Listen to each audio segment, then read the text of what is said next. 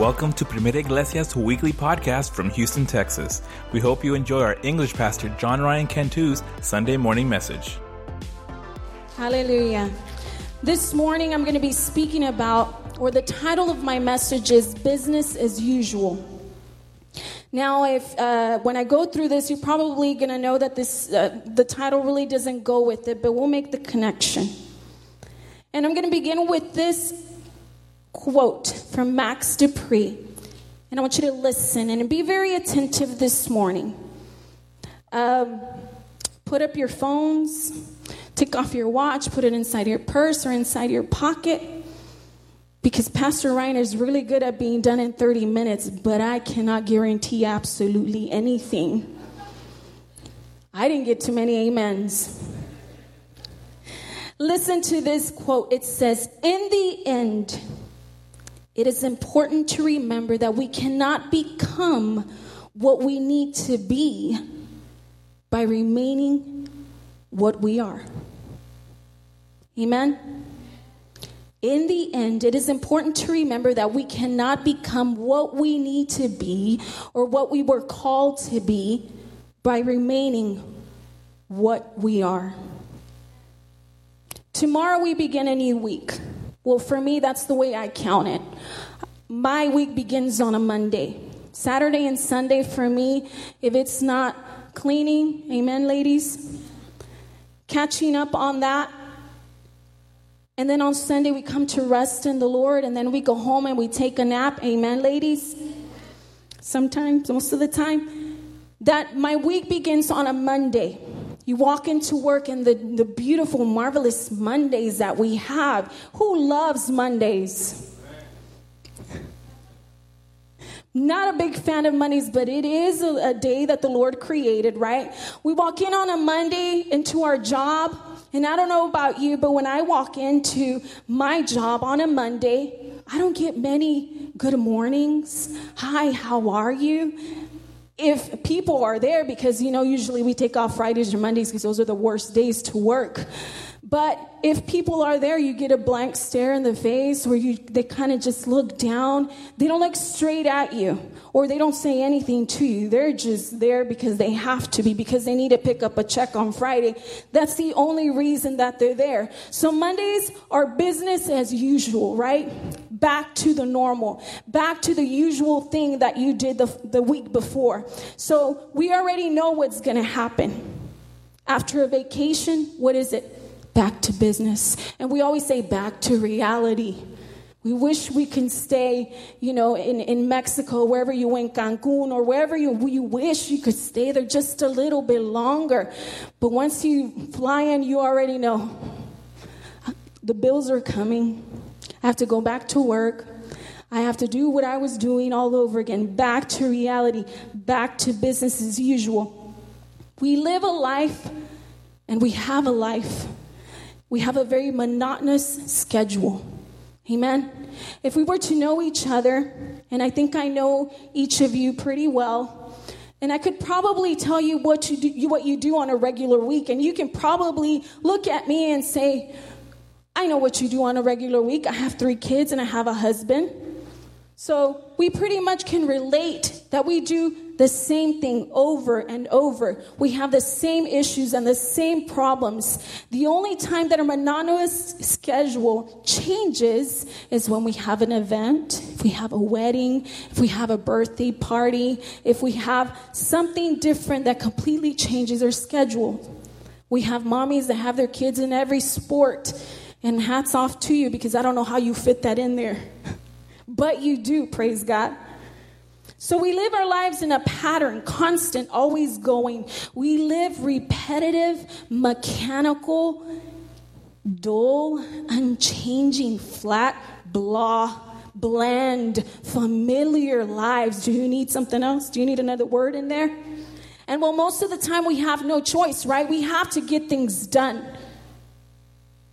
And it's hard to believe when I sit down and I look at women and men that have families and have a full-time job at home and a full-time job at work, and they fit school in there. Jesus, take the wheel.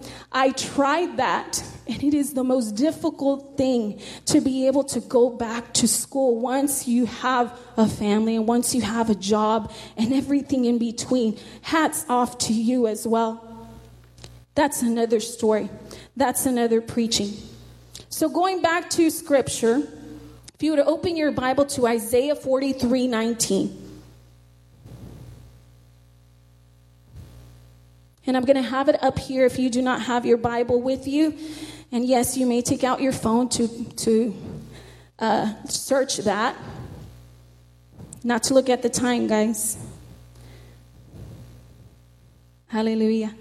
Isaiah 43:19 says, look, I am doing a new thing. Now it sprouts up.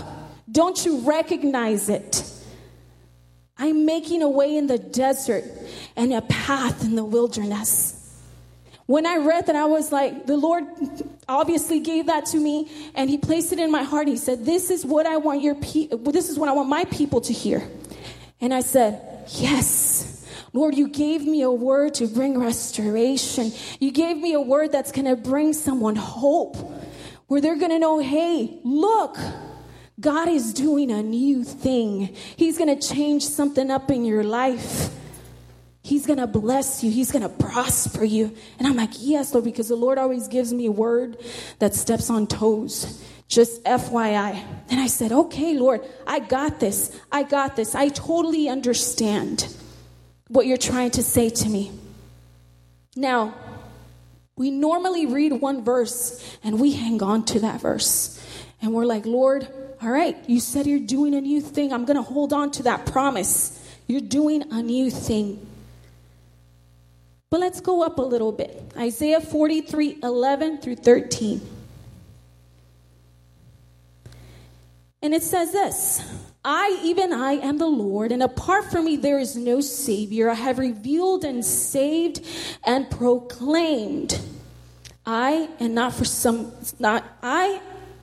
some foreign god among you. You are my witnesses, declares the Lord, that I am God.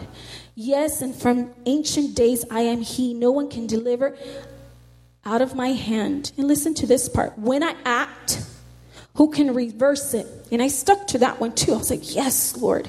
When you speak, who can reverse that? The CEB version says, who can undo it? When I act, who can reverse it? When I make, who can unmake it? That's the Message version.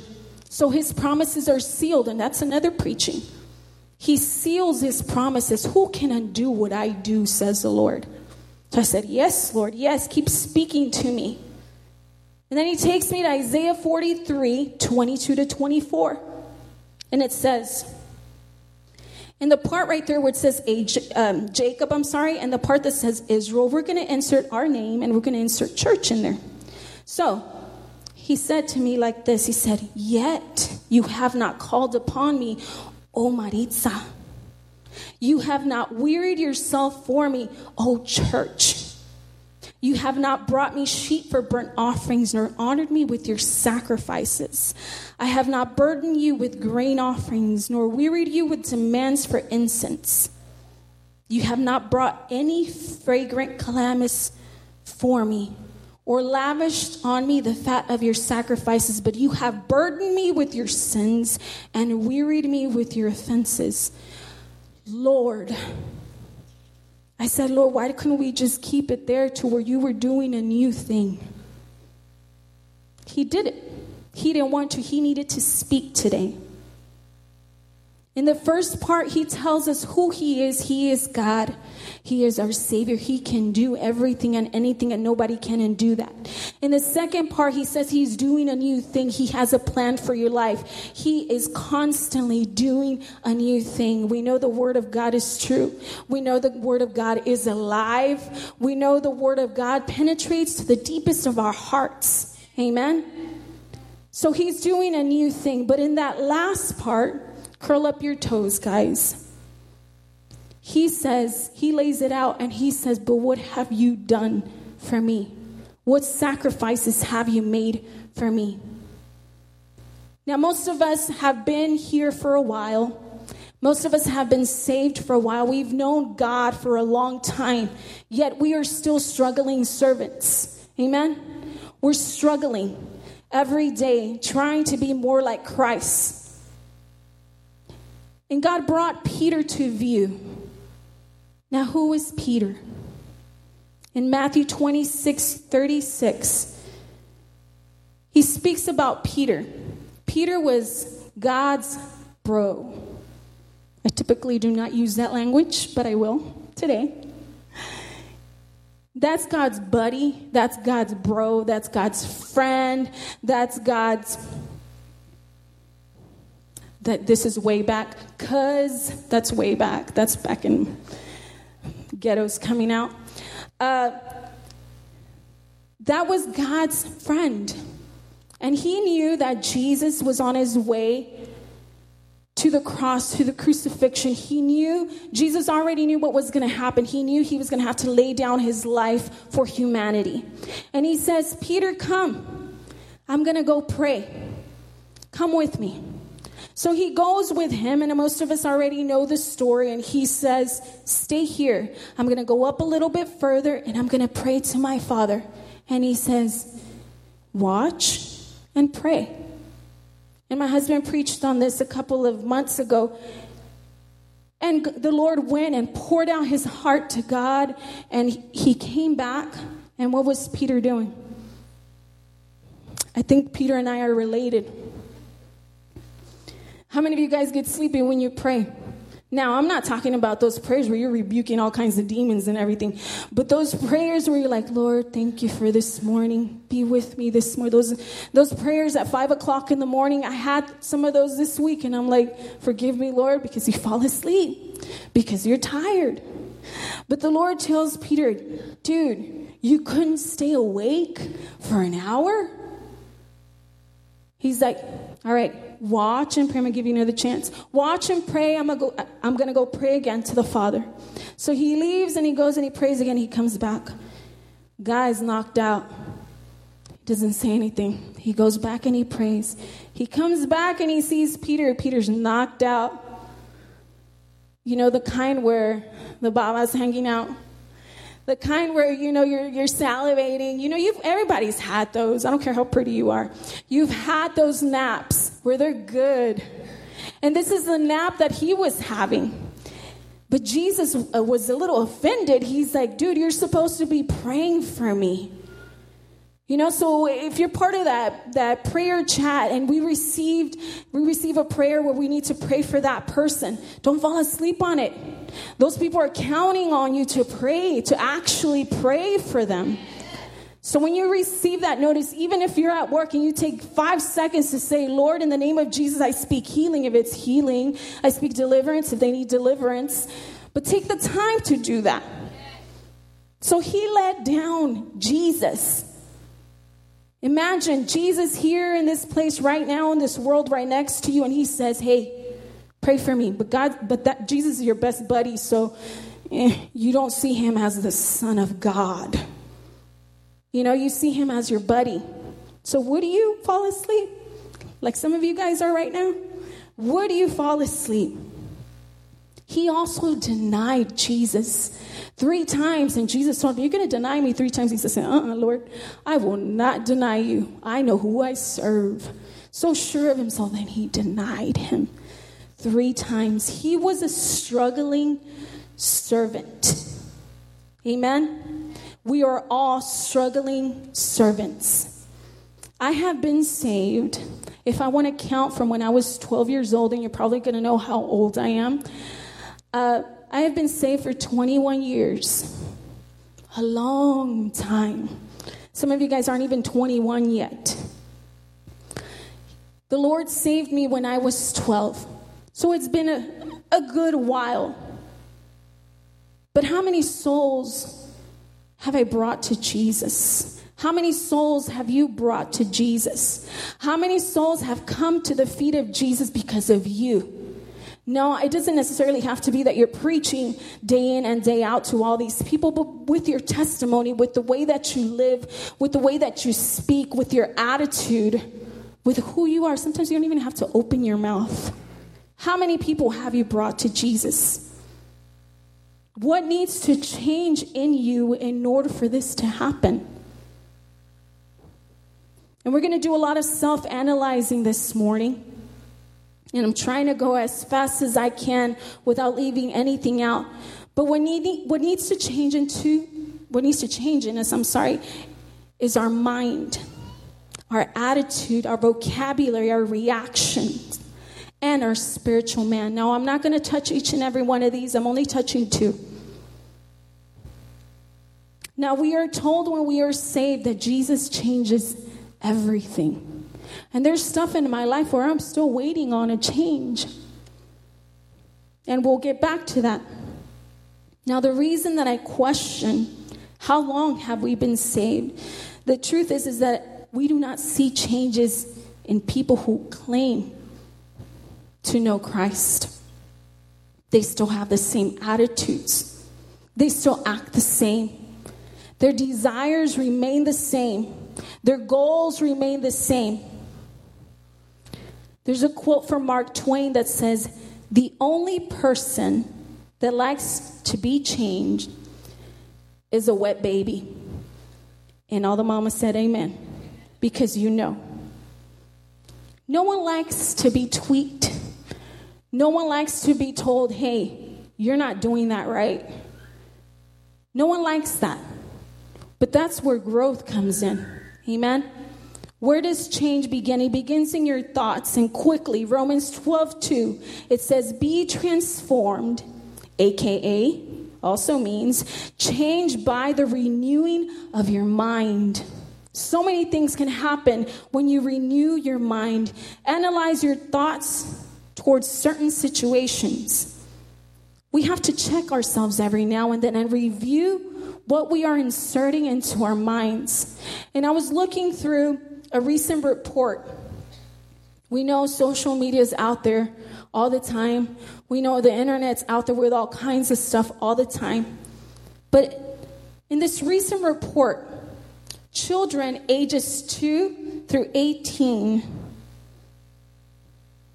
they spend 5.5 hours a day on the internet. Crazy. 12, 13-year-olds, and 2 of my kids fall under that category, 12 to 13 hours a day. So we expose our mind to all of this, and we don't expose our mind to the Word of God. Only 32%, guys, listen, only 32% of our age, people our age, read the Word. Why do you think that is? When we have all kinds of novelas going on in here. Ladies, y'all like to watch soap operas or Netflix, whatever? It's all right here.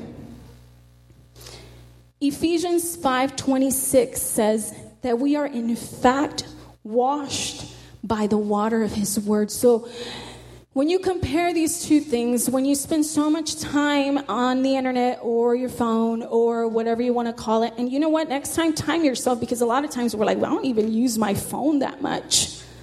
Because we don't do it thinking about it. We just go to the restroom, guys.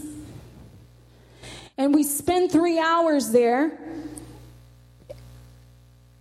watching I don't know what, playing I don't know what, that we lose track of time. If only we would lose track of time praying. You know, and it sounds like everybody says that nowadays, but it's so true. What if we spent that much time? There's no comparison. There's nothing to counteract the junk that we're inserting into our spirit and into our minds. We need the Word of God to wash us. We also need to change the way we think about church. I told you guys to curl your toes in. There are 3 ways that we think about our church. Sometimes it's out of obligation. I kind of have to be there. I'm obligated because of habit. I was raised that way. Also, because my parents bring me. But now the latest thing is because I want my kids to be raised in the Lord. Praise God. But Where are you? Where do you stand? You as the parent. Number 2, I'm there because of maintenance. I've heard this one too. It's just the same old thing. Same people. Same faces, sorry guys. Same faces doing the same thing over and over. Stand up. Let's get you to work. We're going to change the face. We need you. That's the way we're going to change it. Number 3, it's an option. You take it or leave it. When something better comes along, there's no loyalty. So when you see that this church over here, they have it together. You know, everybody's working, everybody's doing what they need to do. And you're like, I'm going to head that way because that way I don't have to do anything. I'm sure our pastors that has crossed their mind. I just want to sit and listen and be ministered to and not have to work all the time. And that's our mentality. But what are we here to do? But we're here to, yes, worship. But we're here to work and bring people that do not know the Lord. So no, it's not an option. We must change our mindset about church. We cannot attend because of obligation or duty. To be able to be part of a church is a complete and total privilege. We cannot view it as maintenance. We must attend expecting God to break in and move and bless. Listen to this. You have pen and paper, write it down, highlight it, write it down in bold on your phone, wherever you need to put this. The atmosphere of expectancy is the breeding ground of miracles. Okay, so why are we not seeing miracles? Lack of expectancy. Why is the Spirit of God not falling over us? Lack of expectancy. We lack that because we're used to the same old. I'm going to sit there in church and sing my favorite songs and be blessed and go back home and then come back Sunday and do the same thing. There is no expectancy. You don't realize that you're doing it. So I'm telling you today, this is what we're doing. We do not have or we do not expect the move of God, and we do not prepare for the move of God. And I'm going to insert a little challenge today, right here. I challenge you, one day out of this week, and don't make the promise to me, but someone sees you up there that handles it all. Fast one day this week. A couple of hours, but really fast, don't just not eat. And say, Lord, move this Sunday that's coming up. I have this desire and this need, Lord, move in it. Lord, move in those hearts that do not know you. Move this next Sunday. And I promise you, next Sunday is not going to be the same. So then you want to come back because you know that there is change. But because we do not expect, nothing happens. The atmosphere of expectancy is a breeding ground of miracles. We have to come anticipating something new every time we walk in those doors. Finally, it cannot be optional. We cannot allow the church to become an option. The Bible commands us to meet together. Hebrews 10:25 talks about that. We must begin to view the church as our number one priority over work and play. Our church is a place of life for us. We refuel, we refire while we're here at church. This is our lifeline. This is one of the reasons a lot of us are still going, because we come to church and we are blessed. We must change the way that we think about church. We know our mind needs change, but what about our spirit? And maybe you're not in touch with your spirit. And that is a reason to be here. 2 Timothy 1:7 says, "For God has not given us a spirit of fear." It's one of my favorite. "But of power and love and self-control." In order for you to begin a transformation in your workplace, in your home, in your world, there must be a total transformation in your spirit. Paul says that he has not given us a spirit of fear. So doubt, dread, insecurity, panic, anxiety, all of that we hold on to, it's something that we literally hold on to. The word says that he has not given us a spirit of fear, but of power, love, and self-control. So he gave us power, he gave us love, he gave us self-control. We pick up anxiety and fear and depression and rejection. We fear absolutely everything. We fear success. Well, what if my company is doing so good that I just can't keep up with it? I mean, we come up with stuff to fear. We fear ridicule. We fear pain. We fear death. We fear evil. We have chosen to take this on ourselves when it was never even intended for us to pick up. And we do that. But take strength in this. Isaiah 12:2 says, "Behold, God is my salvation. I will trust and will not be afraid."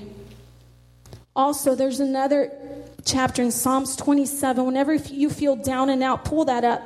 And we read the first few verses. It says, "The Lord is my light and my salvation. Whom shall I fear?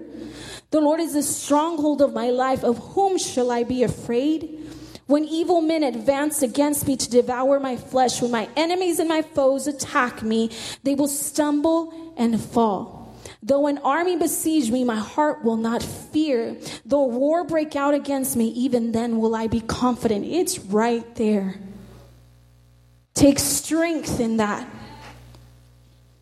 Scripture here addresses what we already have. We need to understand the things that are already ours. We don't have to go out and get those. You guys realize that. You have to dig into your heart. God has already placed those things inside of you. We must only begin to operate in the Spirit in order to be able to obtain, or not to obtain, but to pull out that's already in us. So guarding our mind and guarding our spirit, God will bring change in that. Now, and I'm almost done, guys.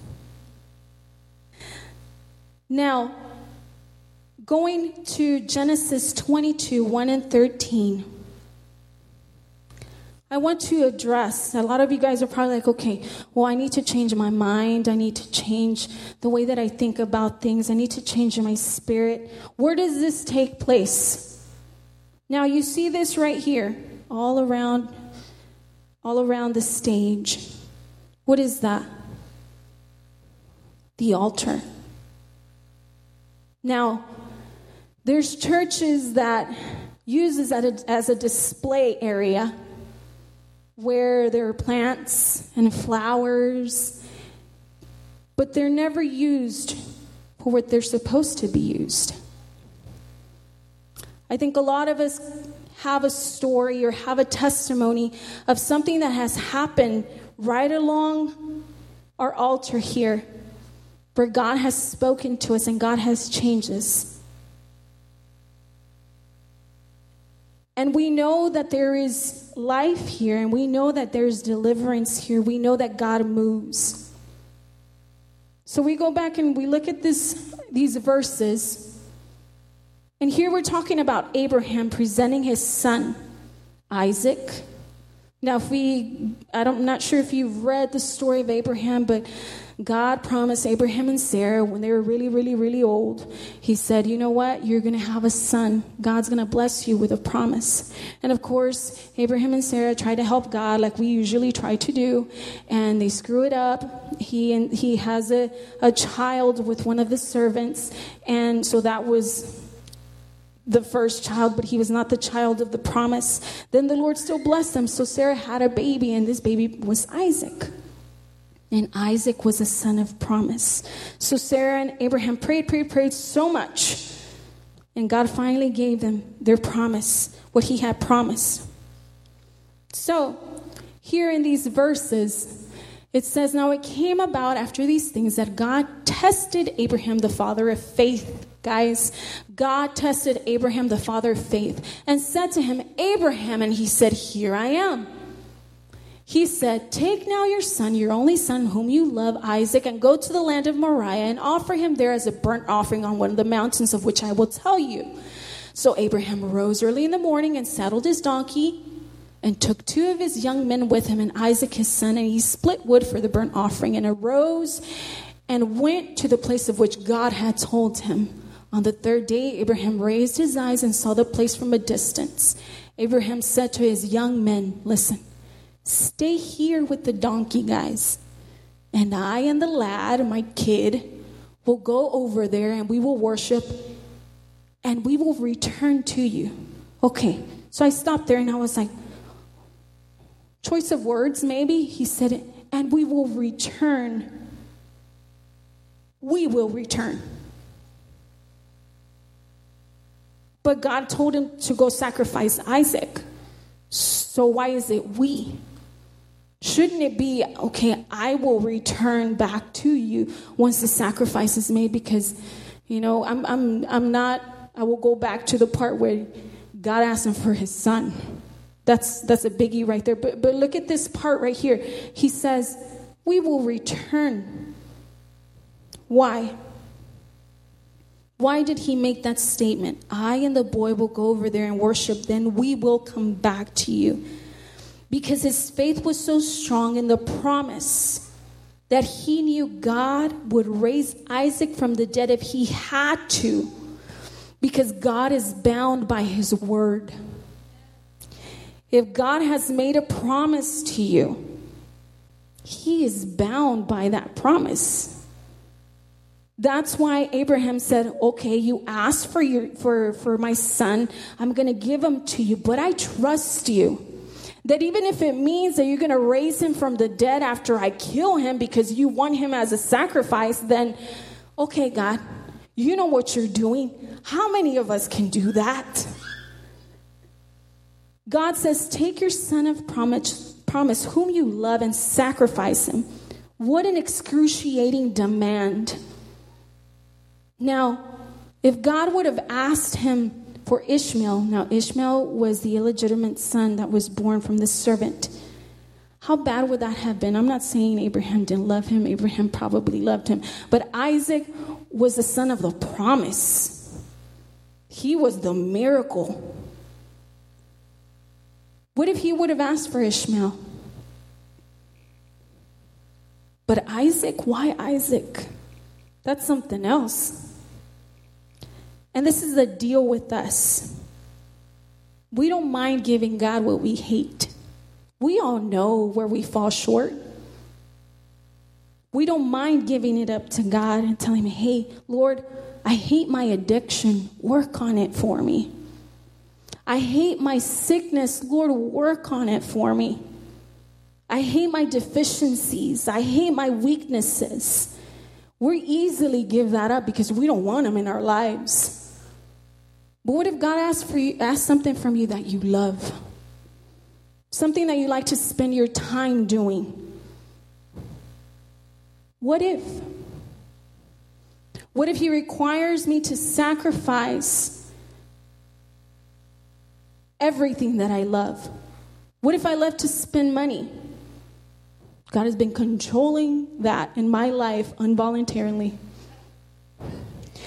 Amen. And he requires me to give that up. You know, your $5 you pick up on Friday, he says, give it to me. And a lot of people like to say that God is greedy because he says he give it to me. No. God tells you, give me that 10% for your benefit. I don't need it. God is the maker of heaven and earth, and he owns absolutely everything. He does not need your 5 cents. It's obedience. Right, Pastor? Amen.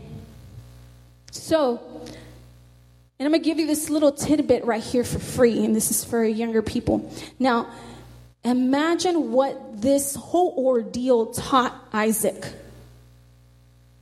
First of all, you're telling your kid, the Lord said, you're going to be sacrificed. But he didn't tell him that. He just said, the Lord will provide. I wonder what was going through his mind. He told Isaac, the Lord's going to provide the sheep. Don't worry about it. God has it all under control. Now, what do you think Isaac thought of this? He probably thought, my dad loves God more than me. What or who do your children see that you love more? They see you sacrifice to work, to play, but do they see sacrifice to God? Here at the altar, everything is exposed. You think that you don't have anything to change in your life? You think you're doing pretty good? You think God has an A+ next to your name? I challenge you to come up to the altar. God will expose everything that needs to be changed. Abraham would probably laugh at our moments that we have had here at the altar. Why? Because we want the altar to be a dance. And what was his? Death. We want the altar to be about a shout, and his was about slaughter. We want the altar to be about pleasure, and his was about pain. We have made the altar about getting. Abraham's altar experience was entirely about giving, sacrificing to God. This altar is an altar with hard choices. How has your altar experience been lately? Do you only come when you need, or you have maybe a sick family member, or maybe something's not going right? Finances are not coming in. So you run to the altar and you say, Lord, I need you to fix this for me. And the Lord says, cool, I got you. What do you have for me? And I heard this in a preaching, and it's a very strong word that was given in a preaching that I was watching. And it said, I think Madai McCain shared it, and she said, we use God as a prostitute. I was like, whoa. That's heavy to say, but is it true? Do we use God just for our own benefit, and we give nothing back and nothing in return? Abraham here was struggling, walking up to Mount Moriah, knowing that he had to go sacrifice what God asked him to sacrifice. He wasn't playing. It wasn't a game. He had Isaac, his beloved son, his only son with him, the son of promise, something that God told him that he was going to have, a miracle. He's walking up to Mount Moriah, and he wasn't playing. He was going to stab and kill his only son. We tend to read it just like that. Very normal, very like it happens each and every day. No, he was not playing a game. He said, God, I completely and totally trust you.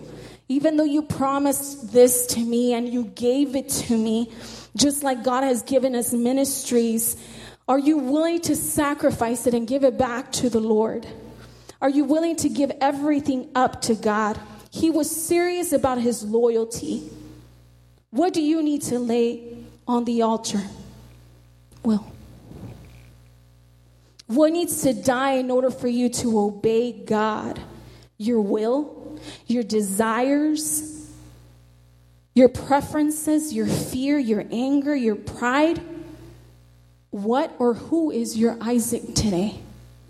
What is it that you're so proud of today? We hear the command to sacrifice that which we dearly hold on to. And sometimes we compromise and be like, Lord, I'll give you this instead of this. We hear the command and we delay. But if we look at the story of Abraham, the Lord spoke and he said, give me your son as a sacrifice. Guy woke up the next day. Guess what he did? He began to prepare to go on that journey to sacrifice his son. He didn't delay. He didn't say, God, but don't touch that. He didn't even argue with God. Imagine that. If God tells you today, all right, give me that which you love, that which you hold dear to your heart, give it to me. Will you get up and give it to the Lord? Will you hand it over to God without hesitation, without saying, no, God, don't touch that. That part is okay. I'm okay with that. Don't change it. Everything's running smoothly with that in place. Don't take it. We procrastinate when he calls. A man has only as much faith as he can command in the day of trial. Will you stand with me this morning?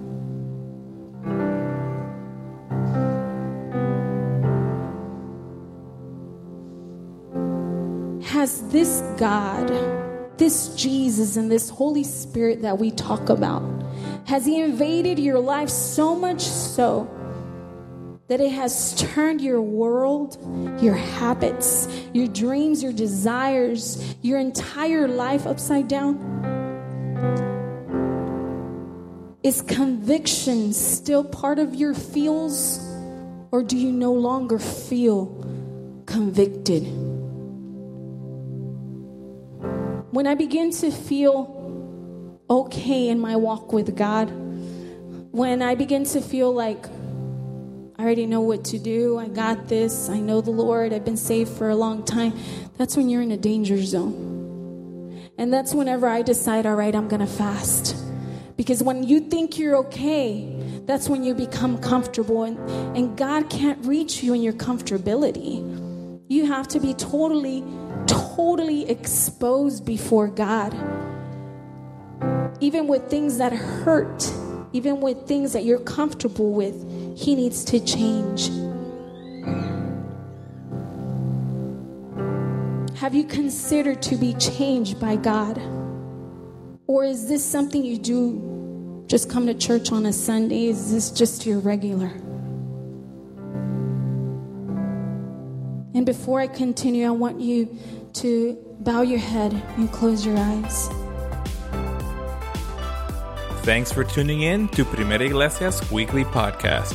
Join Pastor John Ryan Cantu every Sunday morning at 11 a.m. For directions or more information, visit us at primeraiglesia.org. We'll see you next time and hope you have a blessed week.